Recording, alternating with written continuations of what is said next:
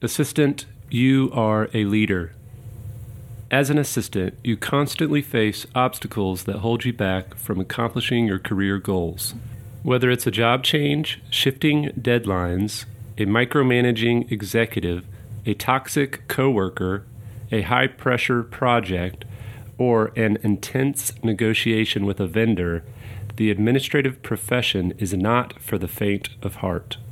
If you're looking to maintain the status quo and be just an assistant, this podcast is not for you. But if you want the confidence and ability to conquer the challenges that most try to avoid, then you're in the right place. The Leader Assistant podcast exists to encourage and challenge assistants to become confident, game-changing leader assistants. Hey friends, thanks for tuning in. You are listening to the Leader Assistant podcast. I'm your host, Jeremy Burrows, and for this episode, I'm going to share an excerpt of my audiobook. My book is called The Leader Assistant: 4 Pillars of a Confident, Game-Changing Assistant. This book and audiobook, there's also a digital ebook or paperback version, so whichever medium you like to soak in your books, you can do so. But the Leader Assistant outlines 4 pillars: embody the characteristics, employ the tactics, engage in relationships, and exercise self-care.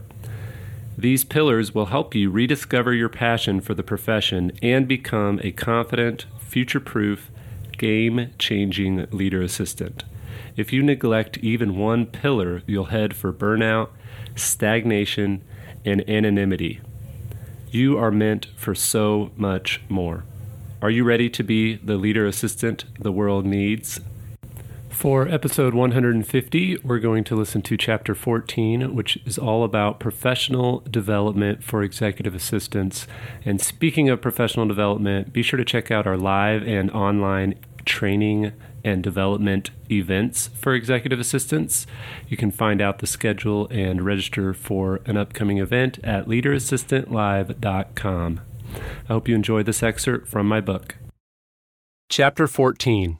Professional Development. A leader assistant has the ability to work as a strategic partner, learn the business, and be proactive and enthusiastic about improving their skills. Mina I, freelance executive assistant and event manager in Melbourne, Australia. I love this quote from James Clear's Atomic Habits, an easy and proven way to build good habits and break bad ones. A great book, by the way. With outcome-based habits, the focus is on what you want to achieve. With identity-based habits, the focus is on who you wish to become.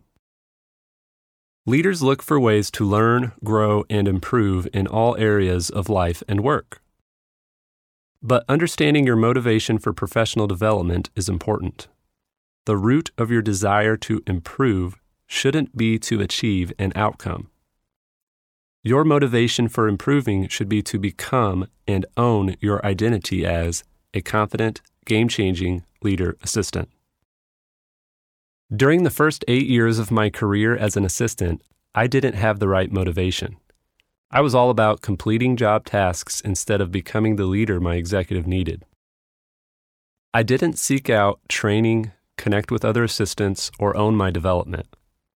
I think I read 2 books in those 8 years, and they were books my executive wrote, and the only reason I read them was because I was tasked with proofreading them. I was so focused on taking care of my executive that I neglected my need for growth. The result of all this? I was underpaid, overworked, and eventually burned out. I wrote this book to help you avoid the same mistake. The second you think you don't have room to grow is the second you become replaceable.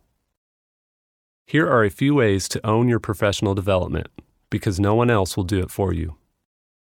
Read books that help you with communication, self-awareness, emotional intelligence, and industry knowledge. Read the books your executive reads too, and not just to proofread them. Take online courses and attend webinars and conferences dedicated to a variety of topics, both related and unrelated to the industry you're in. Don't just go to assistant training events. Go to events your executive attends as well. Connect with other assistants to learn a ton about how to lead in your role as an assistant. I'll talk about this more in Chapter 20. When I first sought out professional development, there weren't many resources for assistants.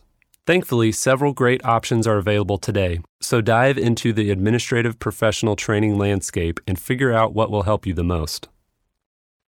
To jumpstart your research, check out leaderassistantbook.com/bonus for a list of helpful resources for assistants. We'll walk through how to ask for training dollars in a minute, but first, be aware that investing in yourself doesn't have to involve a significant amount of money.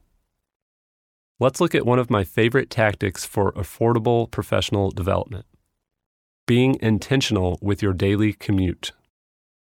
Don't waste your commute. Whatever your mode of transportation, if you knew how much your commute costs you, would you value the time a bit more? According to a Bloomberg analysis of U.S. Census data, time spent on commuting amounted to an equivalent of $15,000 or more per year for cities like San Francisco and New York. Even if you don't live in one of the cities on the top of the list, you could be spending considerably on your daily commute. How long is your commute? Are you wasting this precious time scrolling through social media on the train? Are you listening to a local radio station with mind-numbing advertisements blasting in your ear? Are you judging other drivers the entire way to work? What would it look like to be intentional with your commute? You could listen to an audiobook or a podcast to learn how to become a better communicator. You could meditate in silence. Or maybe listening to talk radio, even with those annoying ads, is in fact the most effective way for you to decompress after a long day. My commute is one of the few times I can listen to audiobooks and podcasts or enjoy the alone time after a long day without interruption. Whatever you choose, make good use of the time you have. Don't waste your commute. Paid training. Affordable training is great, but every company should set aside training dollars for their assistants. It's common for C-suite executives, managers, and directors to attend expensive conferences, sign up for subscriptions to the New York Times or Harvard Business Review, buy business books, and even hire professional coaches, all on their company's dime. Meanwhile, one of the most critical team members in any organization, the assistant, often gets the short end of the professional development fund's stick. Does your executive see how training you would greatly benefit them? Why won't your company set aside resources to equip and empower you? Here are 5 likely reasons your company isn't paying for your professional development. Reason number 1, you don't ask. When was the last time you asked for training dollars? Waiting for your executive to call you into their office to say, "Here's $3,000 for you to go to that assistant conference next month. Have fun," is not a good strategy. Instead, be assertive and put together a thoughtful proposal outlining what training event or course you'd like to participate in. Outline why you believe this training will make you better at your job and what specifically you're going to learn, and pledge to report back with a summary of key takeaways and action items after you complete the training. Attach an itemized budget including travel expenses, if applicable, so your executive knows exactly how much money the training will cost the company and how many days you'll be offline, if any. If your company has never paid for your professional development, ask if there's a designated budget for development or continuing education. If they say there's not, ask them if there's a different budget they could pull the funds from. Reason number 2, your ask is too vague. If your proposal covers all the bases, but the section detailing how it will help you be better at your job is too vague, your request will likely get shut down. You can't say, "I'll be a better assistant," and expect your executive to approve a $3,000 expense. Instead, make the result of the training about them. For example, This conference will teach me how to track key performance indicators for our company so we can have better data for making strategic decisions about the future. There's also a session on calendar management that will save me hours each week, freeing me to take these specific tasks off your plate going forward. Reason number 3, you ask at the wrong time. Timing is everything. If you present a compelling case for training, but right in the middle of a financially tough season for your company, don't be surprised if it's not approved. Be aware of the overall health and season of the organization before submitting a request. If your company just surpassed its sales targets for a third quarter in a row and they're handing out bonuses left and right, it's probably a great time to ask management to pay for your training. Another idea is to submit your request for training months in advance, with the hopes of getting added to the budget for next year.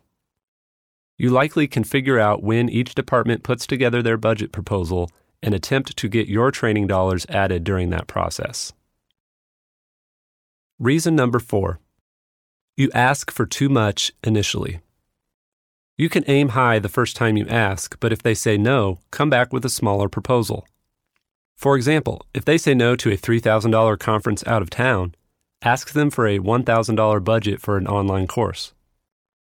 Sometimes it's best to take what you can get, then document how much impact you had to the bottom line after your training. Proving the ROI for previous training will empower you to ask for more the next time. The ability to negotiate for more is a game-changing tactic we'll cover in the next chapter. Reason number 5, your executive and/or company doesn't care about your development. Finally, if you submit a strong proposal with a clear return on their investment at a time when the company is thriving financially, you might still get shut down. If this happens, you're likely in an organization that doesn't value your professional development. If this is you, have a conversation with your executive and HR manager. Let them know you would like their support as you seek to grow in your role. If you don't feel valued by the organization, tell them. Ask them why they won't provide training funds for you. This conversation will help you see whether they truly support you. If they don't, it's time to move on to a different executive and/or organization. The bottom line. Unfortunately, some of you might have a difficult time finding another role at a company that will pay for your training. If this is you, it's time to get creative. Ask your executive if you could reallocate funds from another budget to pay for half of the training, and let them know you'll cover the other half out of pocket. You could also contact the organizers of an upcoming event you want to attend and ask if there are opportunities to volunteer. Maybe you could run the registration table, which would give you the opportunity to meet other assistants as well as sit in on most of the conference sessions.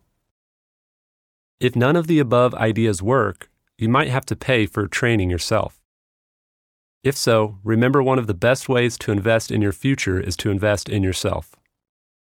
Don't be afraid to spend your own money. We can't expect others to invest in us if we're not willing to invest in ourselves. I hope you enjoyed this chapter from my book, The Leader Assistant. Be sure to check out the entire book or audiobook at amazon.leaderassistant.com. Talk to you soon.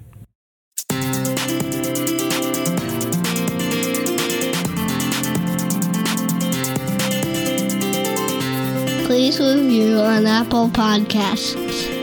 GoBulls.com